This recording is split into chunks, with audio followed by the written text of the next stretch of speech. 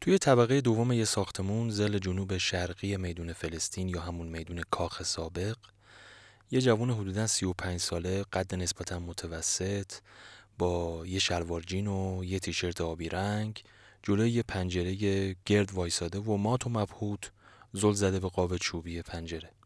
چهره آرومی داره ولی خب تو دلش قوقاییه، مضطربه، انگار داره تو وجودش یه اتفاقایی میفته. چند ساعتی میشه که با اسید و ضد رنگ و یه کاردک افتاده به جون در و پنجره های این خونه قدیمی که بیش از نیم قرن قدمت داره. در و پنجره هایی که طی این همه سال بارها مستاجرای مختلف رنگشون زده بودن. شاید 20 لایه رنگ روشون بود و حالا با دیدن رنگ چوبی پنجره ها از خود بیخود شده.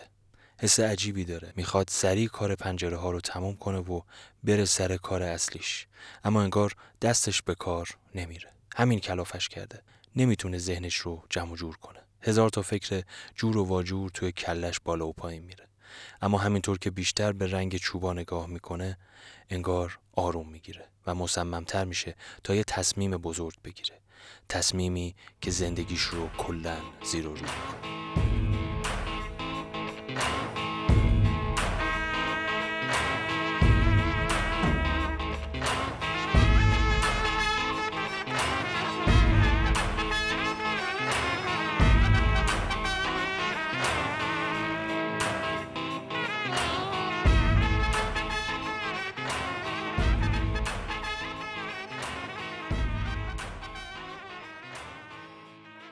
سه ماه قبل از این جریان، این جوونی که گفتیم که اسمش بهادر شهباز، قرار بود توی این ساختمون یه عینک فروشی لوکس راه بندازه و کار واردات عینک بکنه.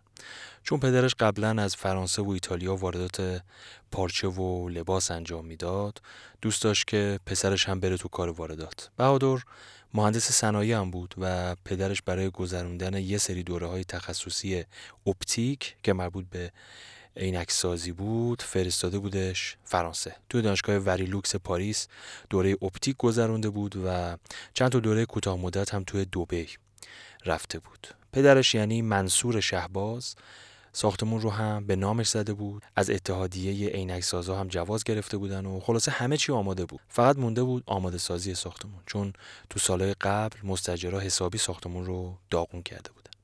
بذارین اینجا کمی از این مستاجرها بگیم.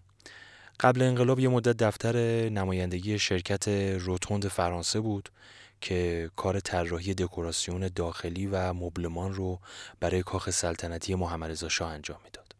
بعد از انقلاب یه مدت دست سفارت عراق بود که رابط خودش با آژانس‌های هواپیمایی بود و امور زائرای کربلا رو ردخ و فتق میکرد. حدوداً 9 سالم تو اجاره 3 تا انجمن هنری بود. یکی انجمن هنری نقاشی، یکی انجمن هنرمندان مجسمه ساز، یکی هم انجمن هنری گرافیک. استاد مرتضی ممیز، پدر هنر گرافیک معاصر ایران، هم توی همین ساختمون کار میکردن و ظاهرا همینجا هم حالشون خراب میشه و میبرنشون بیمارستان که متاسفانه فوت میکنه. مدتی هم کافی شاپ بوده و بعداً پلم شد. خلاصه اینکه بهادر خان توی این 3 ماه قرار بوده ساختمون رو برای بیزنس تازهش آماده کنه. من کاملا فاز بیزینس داشتم، یعنی من تو ذاتم هنر بود. مثلا پدر کلاس موسیقی، کلاس نقاشی از بچگی من همه رو فرستاده بود، ولی من به شدت تو اون لحظه‌ای که پدر اینجا رو داد مثل یک گرگ تشنه پول در آوردن و بیزینس و آماده بودم که فقط اینجا رو بده و من شروع کنم و تمام تجربیاتی که دیگه تو کار عینک داشتم برم واردات کنم با فاز بیزینسی. انقدر من فاز بیزینسی داشتم که اومدم تمام پنجرهای اینجا رو که آوردم گفتم همه رو باید بکنید یو پی وی سی در این سطح، کف پارکت، پنجره همه یو پی وی سی. یعنی اصلا کاملا اصلا هیچی نمیفهمیدم، هیچی حالیم نبود اینطوری بهتون بگم. ولی خب توی اون 3 ماهی که بهادر تو ساختمون مشغول آماده سازی ساختمون بود و رفت و آمد داشت، یه اتفاقایی افتاد که همه ی برنامه‌هاش رو نقشه برآب کرد. انگار یه چیزی جلوی بهادر رو گرفت و نذاشت این گرگ وال استریت نقشه هاش رو عملی کنه. گرگی که آتش پول در آوردن کر و کورش کرده بود. انگار حالا این ساختمون باهاش کاری کرده که تا اعماق جان و روحش اثر گذاشته. بعد من اومدم اینجا 2-3 ماه که اینجا بودم، خیلی سخته گفتنی، نمیدونم چی جوری باید بگم، چون که آدم چه احساسی که عجیب غریب هم هست. ببینید اثری که این ساختمون یه اثری داشت رو من میذاشت، من متوجه نبودم. یعنی همین که این دفتر رو آورده بودم اینجا که برنامه‌ریزی کنم که اینجا رو چجوری خرابش کنم به اون شکلی که میخوام در بیارم، حالیم نبود. تو این ساختمون که رفت آمد داشتم، روزی 7-10 ساعت می اومدم و میرفتم، این ساختمون یه اثر محیطی بر من داشت و من اصلا متوجه این نبودم. در سطح جان من و روح من داشت یک اثری میذاشت که حالا این اثر من بعداً متوجه شدم که اثر اون سازنده اینجا بوده که با عشق داشته اینجا رو میساخته و اون عشقی که لای جرز این دیوار گذاشته بود، من اونو داشت به من اثری میذاشت و من متوجه نبودم. کسی که به قول بهادر با عشق آجر رو آجر گذاشته و این خونه رو ساخته معماری به اسم اوس امیر. پدر بهادر این معمار رو دیده بوده و خیلی هم قبولش داشته. اوس امیر هیچ تحصیلاتی تو زمینه معماری نداشت و یه معمار تجربی بود، یا به قول خودمون یه بنا. اما خب معمارای امروزی که تحصیلاتشون تو این حوزه است، وقتی ساختمون اوس امیر رو میبینن همه تحسینش میکنن. ساختمون اوس امیر با تیر چوبی ساخته شده و المانای مدرنی هم توی ساختش استفاده شده که خیلی به سبکای جدید معماری اون روزگار شبیه بود. از جمله ابرویی پنجره، ستونهای بزرگ وسط هال، دیوارهای هلالی و پنجره‌های گرد. بریم سراغ بهادر دوباره ببینیم چه کرد بالاخره. دیگه حالا فشار اطرافیان هم روی بهادر زیاد شده بود. از بعضی از کسایی که قرار بود باهاشون بساط واردات عینک رو راه بندازه خواست که برن به کارش. یه سری هم که حس کرده بودن انگار این بهادر این کاره نیست و به قول خودمون تکلیفش با خودش هم مشخص نیست، خودشون گذاشتن رفتن. هر کی هم میومد یه تیکه‌ای مینداخت. به خصوص پدرش، یه جورایی هم خب بنده خدا حق داشت، پسرش رو فرستاده بود فرنگ دوره دیده بود، خونه رو به نامش کرده بود، مجوز براش گرفته بود، همه چی رو مهیا کرده بود. پسرش هم با کلی انرژی و روحیه 3 ماهی بود که شروع کرده بود کارشو. ولی خب الان حدوداً 4-5 ماهی میشد که دست نگه داشته بود و مشغول مرمت و احیای این خونه قدیمی شده بود. کلی هم هزینه کرده بود. پدرش هی سرکوف میزد که بیا، دیدی تو این کار نبودی، هی میگفتی من فلانم بهمانم، حالا که همه چی جور شدم دیگه اینجوری میکنی، کار نمیکنی. بهادر شروع کرد به خودخوری کردن.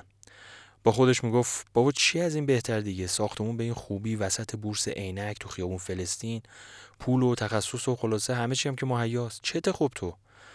خودش هم نمیدونست چشه و چه اتفاقی داره براش میفته.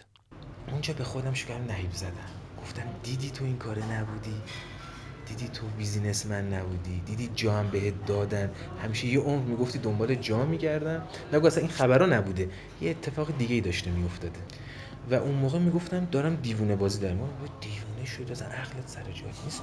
اینو با تمام وجود میگفتم و زجر میکشیدم.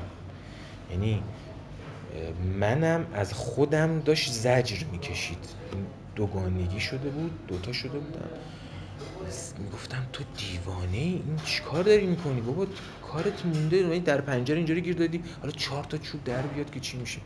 چیزی که میدونست بهادر این بود که هرچی هست کار این ساختمونه، کاری که این ساختمون با دلش کرده. یه چیزی داشت تسخیرش میکرد. اون روزا فکر میکرد با این شرایط رها کردن کار واردات عینک یعنی پشت پا زدن به کل هزینه و وقت و انرژی و خلاصه این کار یه دیوونگی محضه. همه همینو بهش میگفتن. البته امروز نظرش اینه که دیوونگی اون کاری بود که اون روز میخواست بکنه، یعنی نابود کردن اون خونه قدیمی و تبدیل کردنش به یه بنگاه بیزنسی برای پول درآوردن. ولی خب بهادر بالاخره تصمیم نهایی رو گرفت. ایده‌اش هم این بود که همینطور که از این ساختمون الهام گرفت و به قول خودش حالش خوب شد، کاری کنه حال دیگران هم خوب بشه. کمک کنه بقیه هم این حس خوبی که از ساختمون اوس امیر گرفت رو تجربه کنن، یا به قول خودش عشق اوس امیر رو ادامه بده که حالا جلوتر میگیم چی کار کرد برای رسیدن به این هدفش و هنوزم داره تلاش میکنه تو این راه. روزها تک و تنها میرفت شروع میکرد به ور رفتن به ساختمون. خودش هم بعدش نمیومد البته تنها باشه، با کارهای ساختمونی و این چیزا هم آشنایی نداشت. از طرفی برای اینکه کف ساختمون رو پلی استر بزنه 2 بار کارش به بیمارستان هم کشید به خاطر تنگی نفس. خیلی هم دلخوشی از همکاری با بقیه تو کار مرمت خونه نداشت. یکی دوباری با معمارایی که تو حوزه مرمت آثار فرهنگی کار میکردن شروع به کار کرد و ولی دیدش که اینا بیشتر از اینکه کمک حالش باشن دارن به ساختمون آسیب میزنن. دلیلش هم این میدونست که اونا نگاهشون بیزنسی بود به ساختمون، یعنی مرمت آثار قدیمی رو میکردن برای اینکه پول در بیارن. واسه همین کلا قید همکاری با بقیه رو زد و به قول معروف علی موند و حوزش.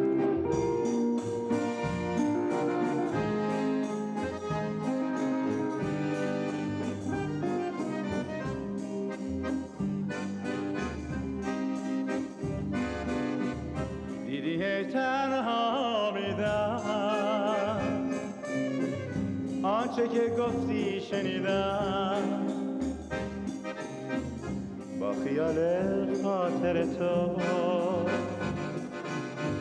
از همه کس دل بریدم.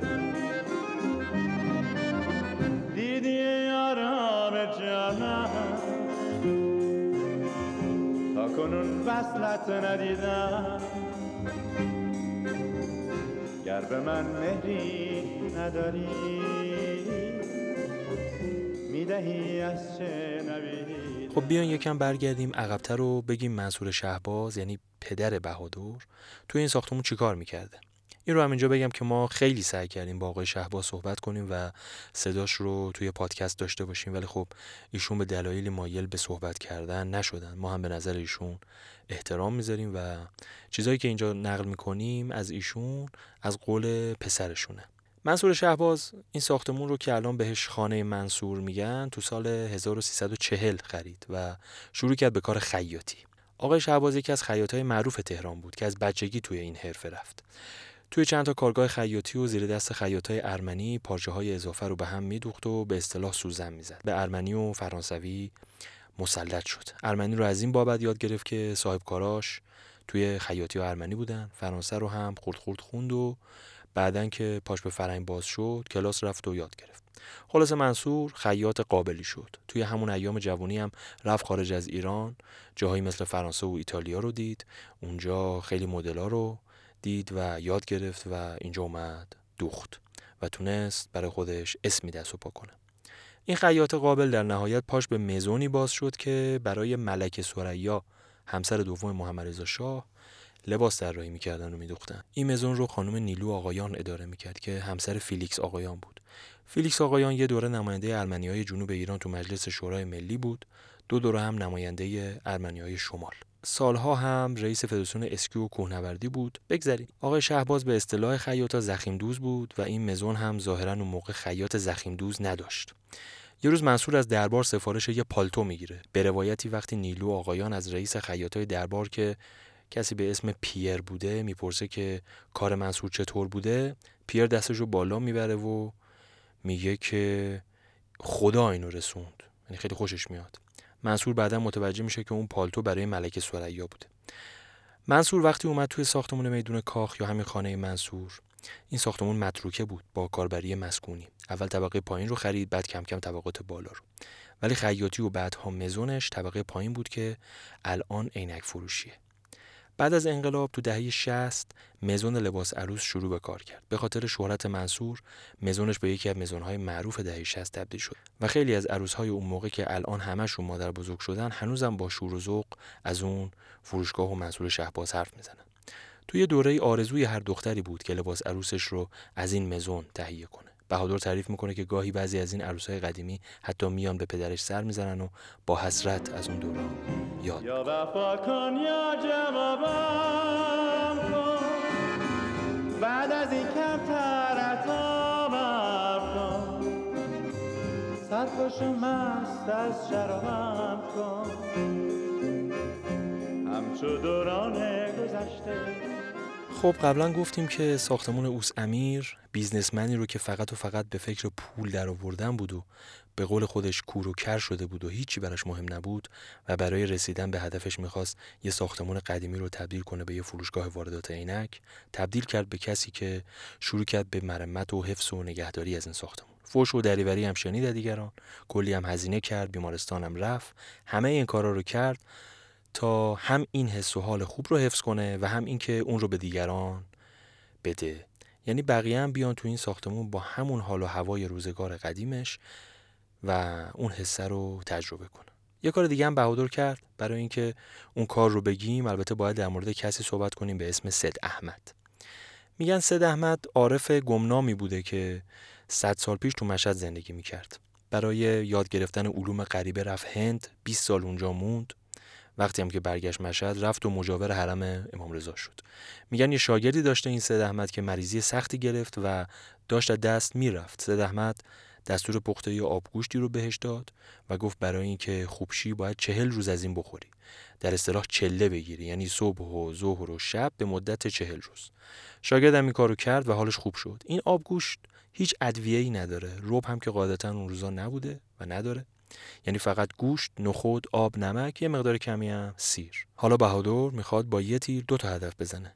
توی خانه منصور با این آبگوشت حال مردم رو خوب کنه و برای همین تبدیلش کرده به یه رستوران. تا به که در فکر شوراشم،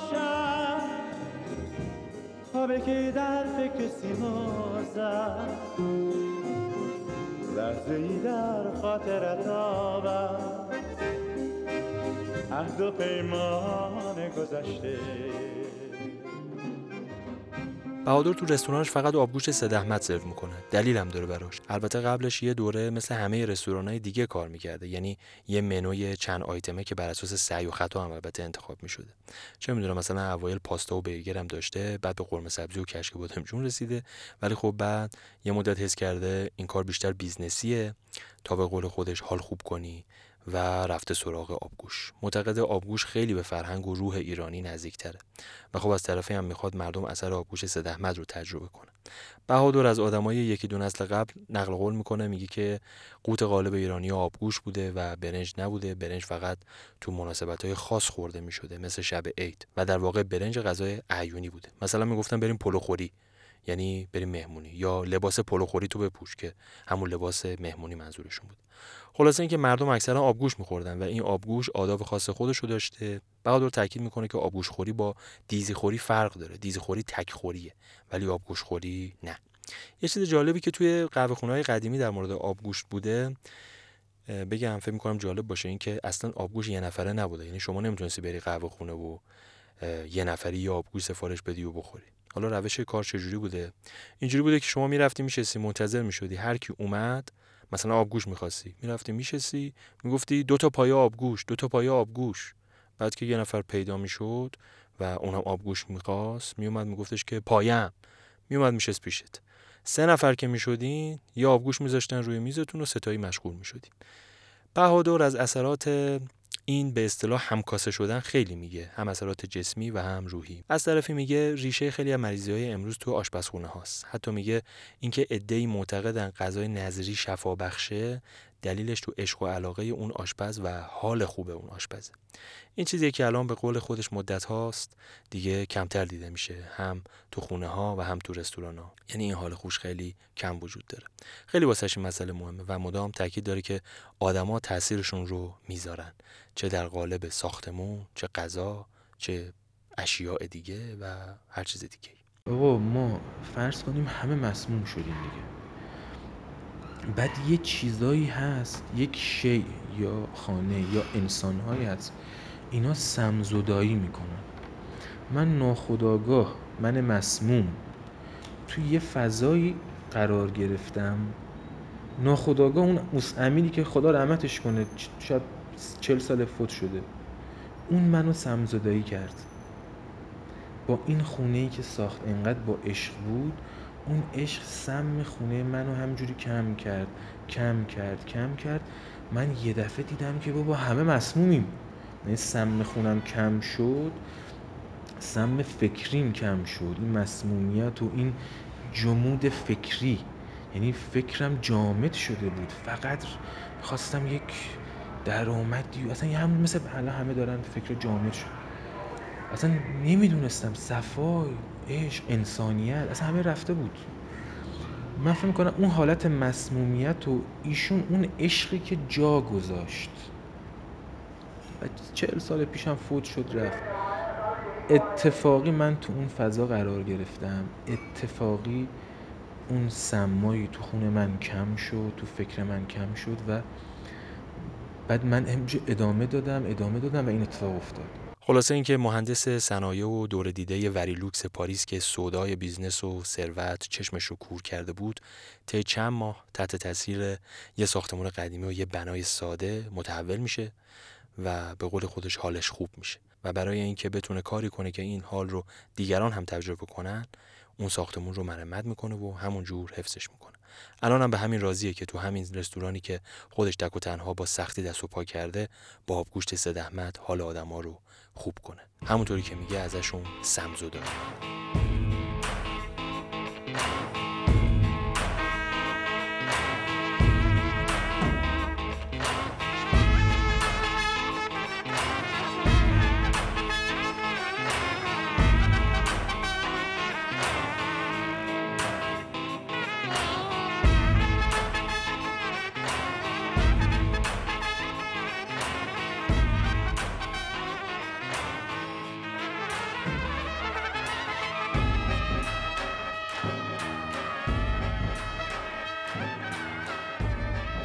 این سومین اپیزود از پادکست فلانور بود. فلانور رو من مهدی نوریان به همراه محمود حبیبی تولید میکنیم. ما توی شهر پرسه میزنیم و دنبال روایت‌های واقعی از تهران امروز هستیم. فلانور رو میتونه روی همه پادگیرهای رایج و از پادگیرهای فارسی هم روی ناملیک بشنوید.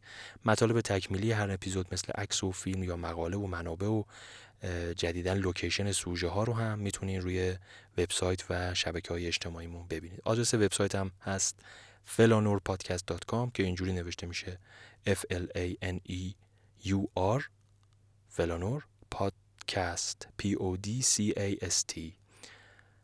منتظر شنیدن نقد و نظراتون هم هستیم که بهتر بشیم. ممنونیم که وقت گذاشتید. ما رو لطفاً به دوستاتون هم معرفی کنید که بیشتر روحیه بگیرید.